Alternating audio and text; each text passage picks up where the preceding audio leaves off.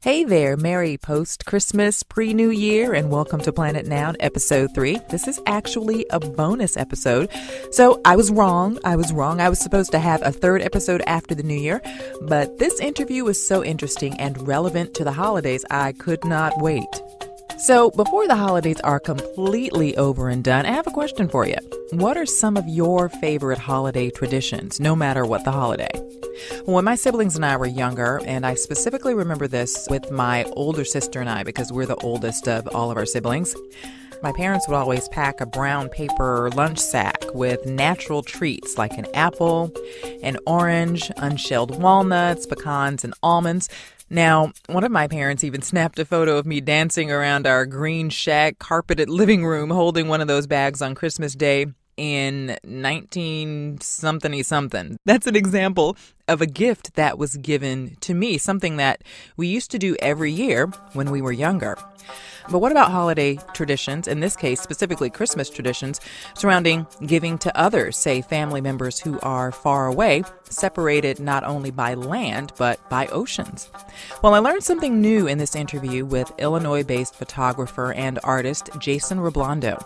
He wrote a piece for City Lab about special boxes that members of the Filipino diaspora send home each year for Christmas. He joined me on Skype. Balikbayan boxes are these culturally specific boxes that Filipinos from around the world send back to their families, into the Philippines. So the phenomenon of the Filipino diaspora is something that I've been interested in over the last couple of years. And I am part of it. I am Filipino-American, and I was born and raised in New York, but my parents had emigrated from the Philippines to New York in the late 50s and early 60s.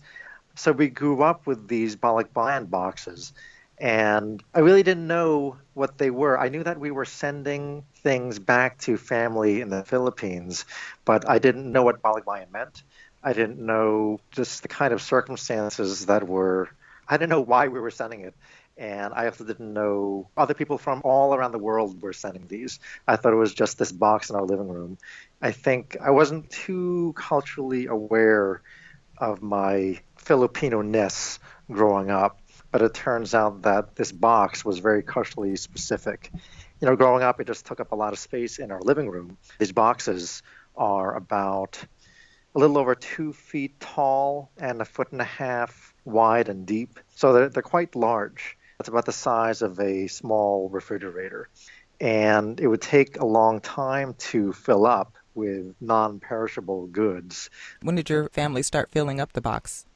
Seems like it was always being filled up. I think they would start filling it up in the spring or summer, and then they would eventually get around to sending it when they would eventually get filled.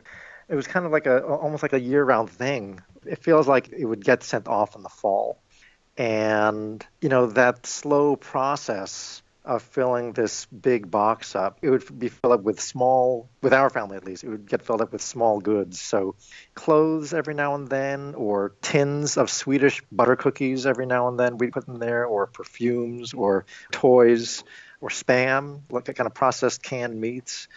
It was as if this relative in our living room sitting there, because that's how much room it took up, and that's how much kind of room it took up in my head. This box and this surrogate person was kind of in our living space, and we just kind of walked around it. So did you send the box to another family, a relative, or was it just for one specific person? We would send it to one of our aunts or uncles who resides in the Philippines. And we have a very large extended family back in the Philippines. My mom was one of 8 children, and there were a few aunts and uncles who live in the U.S., but we were sending it to the handful of aunts and uncles who had remained in the Philippines. So what's the difference between a balikbayan box and a care package? There is care in it, definitely. But I think the big difference is that usually care packages are sent by the person who is home, and it's received by the person who is away. I would receive care packages from my parents when I went off to college, so stuff that would remind me of home. I think there's a difference between the destination and the sender. So in the case of Balikbayan boxes, the Balikbayan box is getting sent by the person who is away, the person who is abroad. So they're collecting all these goods that they aren't necessarily reminders of home, but they're almost reminders of the person who is away, and a reminder that this person is always thinking of their family back home. I mean, the fact that they are working abroad means that they've left their family. And this is the case I'm talking about as far as like overseas Filipino workers who live abroad for years or decades at a time and send remittances back and also these Balikbayan boxes back. So I think there's a big difference between a traditional care package that gets sent out from home and the Balikbayan box that gets sent back from abroad back home. I think it's more kind of poignant. The care packages that I'm accustomed to were a box of cookies or just some baked goods that, just saying a reminder of home that you can just drop off at a post office. With Balikbayan boxes, it's kind of a bigger production.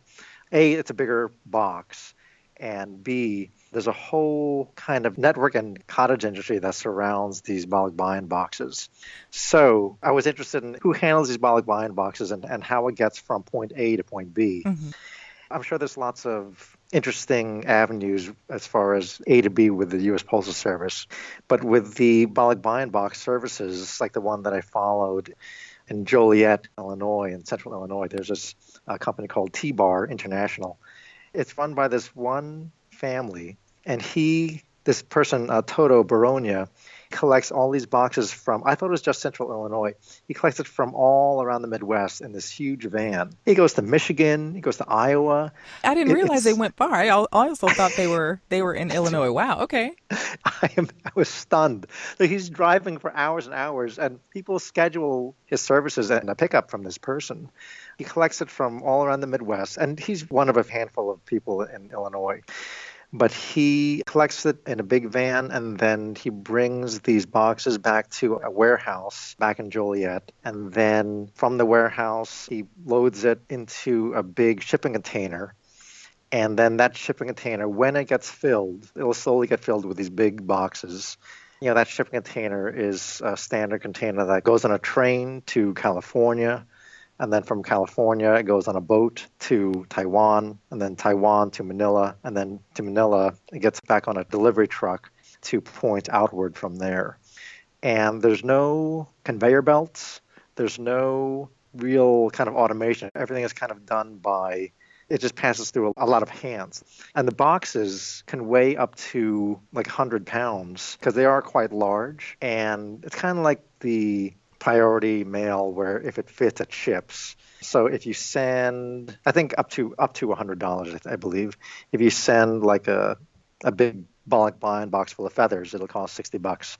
If you send a bunch of bowling balls, it'll also cost $60. Oh, so it's worth money to send whatever you can.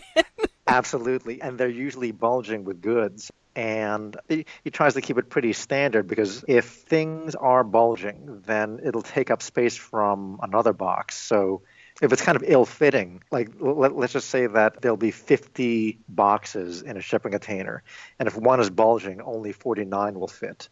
It serves everyone if the boxes are packed well and are just not bulging. Oh, okay. Okay. So would it be accurate to say it's the goal to get as many items into each Balikbayan box, but getting as many boxes into a shipping container? Absolutely. That's exactly it. And I'm sure that's basic physics and basic business sense that I was not aware of. But it makes complete sense as far as efficiency and getting as much bang for your buck all around. One of the things that you mentioned is that some of the products that are included in the boxes, they're everyday things like, dish detergent. I think you mentioned Ensure, that seem like everyday things, but the emotional weight that bottle of Ensure carries to the person who's receiving it is heavy. It means a lot. I think everyone loves opening a gift, right? As opposed to cash always fits, right? that never goes out of style. But I think and that's what remittances are for. Remittances are for people to spend money on things that they need and want. And certainly the remittances are there to provide for people who are back home. But opening a box of items and to identify items that someone has specifically chosen for you. I think there's a lot of sentiment around each item, that this person is always thinking about each individual family member. Every time they go out and go shopping for themselves, they're thinking, oh, my son who is 1,000 miles away, he loves Doritos. And I remember that, and I'm going to get him some Doritos. Even though I'm going to send it from Dubai, I'm going to give him some Doritos. And even though he can get Doritos in the Philippines, he's going to know that it's from me, and this bag is going to travel many, many thousands of miles back home to the Philippines. So a mother can still indulge their son even though they are away. And you had mentioned, either Ensure, which is like this protein drink that elderly people use to supplement their diet.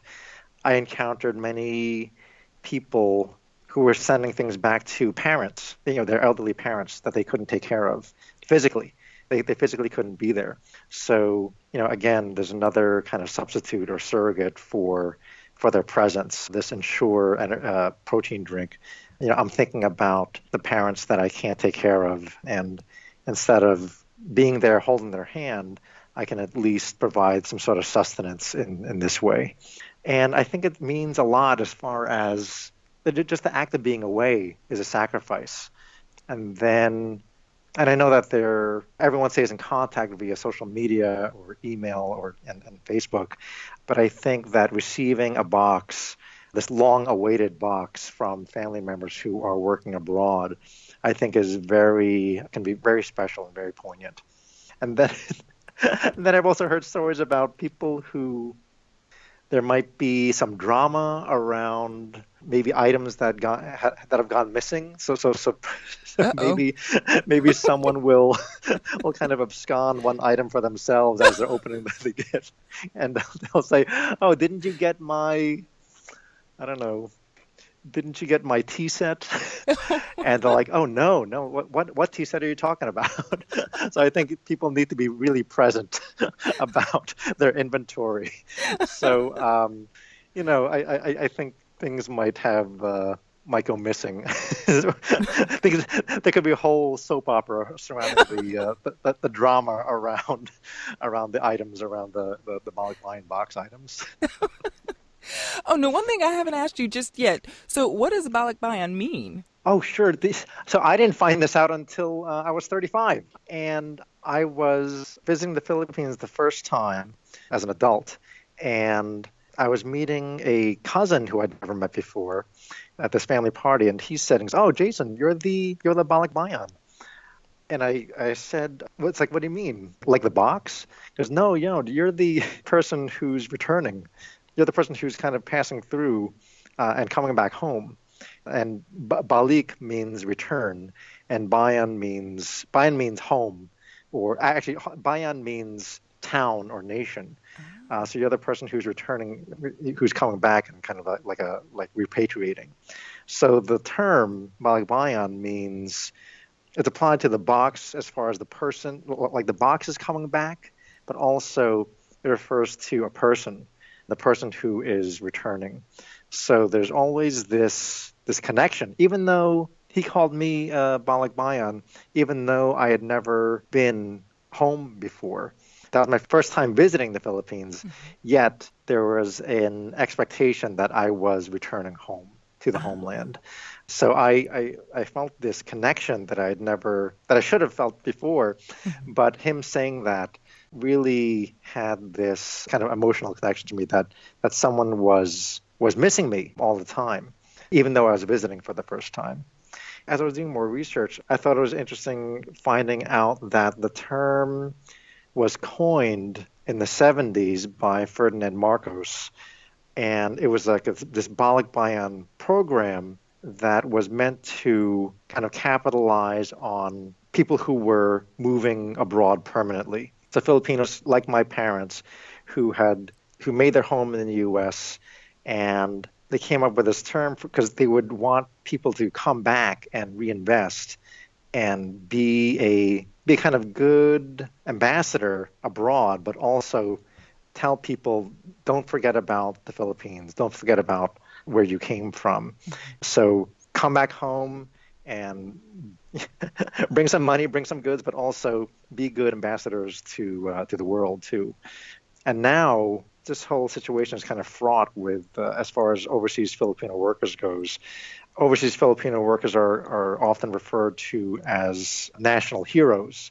So even though, because they are really propping up their income, the income that they send back to the Philippines in the forms of remittances, they make up a significant part of the Philippine GDP. So the country really depends on this kind of human export of labor to all over the world. And without them, the economy would be in even worse shape that they are in right now. So the whole thing is kind of dependent upon this perpetual absence of family members. And I think when I think about that and the role that the Balikbayan box plays in connecting family members from all over the world, not just the U.S., but Filipinos, they're like these constellations, just spread out all over the world, and sending goods back and sending their love back and sending money back. I think it's wonderful, but I also think there's this absence that is always there. It's kind of like this, I don't know, it's just like this empty chair at the table that people are always missing them, and the person who is abroad is always missing their family. Wow. So I can't help but think of the song, I'll Be Home for Christmas. Sure. But with a slightly different meaning. Exactly. I mean, it's hard. I mean, I think a lot of people send those Balikbayan boxes, they send them usually in October. And that's like the high season for a lot of the Balikbayan box companies because it takes so long for those boxes to get back in time for Christmas. Christmas in the Philippines is pretty intense, and a lot of people come back for their month off during that time. So sometimes they'll make it back, but often I would imagine that people who have made their home abroad, they won't be home for Christmas, and instead the box will come home. And I think that is it's nice that they have at least this big box that has taken up residence in someone's home, someone's living room for many months, and then that box will go home. The connection that you felt or didn't feel, it seems like the box was more of an annoyance. Would that be accurate to say? I think as a young child, I can't even say it like as an adolescent. Maybe as an adolescent, I may have had more awareness, but I think growing up, I would just see this box, and it would be just taking up space, and it's just something that was in the way and inconvenient. And I really wasn't here? Exactly. And also, maybe I was jealous. Maybe I was jealous that this box was taking up space, and the goods were being sent back to the Philippines, like toys and clothes, and that would be being, I don't know, a kid who wanted stuff for himself, as opposed to the selflessness that my parents were demonstrating and thinking about others. And I finally gotten around to knowing, the significance of having family all over the world. It's taken a while for me to kind of feel this connection. And I suppose it's never too late, but I'm glad that finally feeling this connection to my Filipino heritage. When did you start feeling that inkling of awareness and that spark that, hey, this isn't just a box that used to annoy me in the living room as a child? It's something more. It's something deeper. It's part of who I am. I think I've been interested after college. I wanted to visit the Philippines, but I didn't get a chance to actually do it until I was in my mid-30s.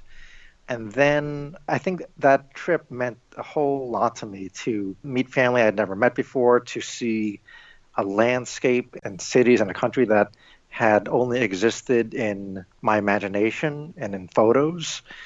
And that had set me off on a path that I'm still on. And this is, almost 10 years later, that I wanted to return again. And that was the kind of basis of applying for my Fulbright Fellowship, and that was a really wonderful opportunity to connect with not only with my family, but also with a whole culture that I had not really taken the time to spend time with. And I'm still trying to figure out exactly why I'd been so kind of removed from it, whether it be maybe my parents thought I would absorb a lot of their culture just by osmosis. But I think the reason, like first generation immigrants, I think the priority is assimilation at all costs. Mm-hmm. But I think that there's a price to pay for that. And it took me a little while to kind of be interested about my heritage, but I'm glad that it's happening. I have a young boy, I have a 5-year-old, mm-hmm. and I hope that he will be as interested in the Filipino half of his family, but I'm barely that person to to pass that on because my experience is so watered down. So I think that experience in the Philippines was he was 3 at the time. I'm not sure if he's going to remember much, but I know it will be part of his experience. Did your parents speak Tagalog at home? They did. They did speak Tagalog at home, but only to each other and not to the children. So again, that drive to assimilate the children as kind of deeply as possible is something to kind of consider.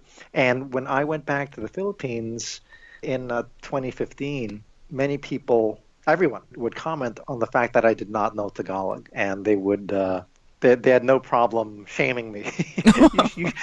you should know Tagalog.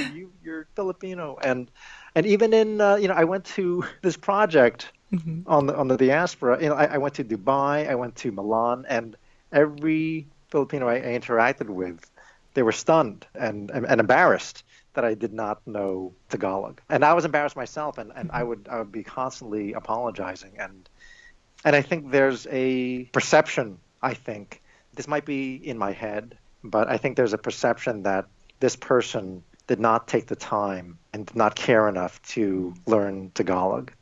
And if I did know, I think my interactions with people would have been much more profound. I think language is a very powerful thing, whether that be to exclude someone or include someone. And if I did know Tagalog, that would mean like I was kind of down with with everything, that I kind of grew up with it or had at least taken the courtesy to learn it. But I got by, even though everyone knew English, almost everyone knew. I know a lot of people in the provinces did not know English, but I think language is a very powerful tool that can really be used to connect with someone. And I'm doing my best to kind of make up for that. On Skype, that was Illinois-based photographer and artist Jason Reblando. You can find more about what he learned about Balikbayan boxes in the piece that he wrote for City Lab. You can get that link at planetnoun.com.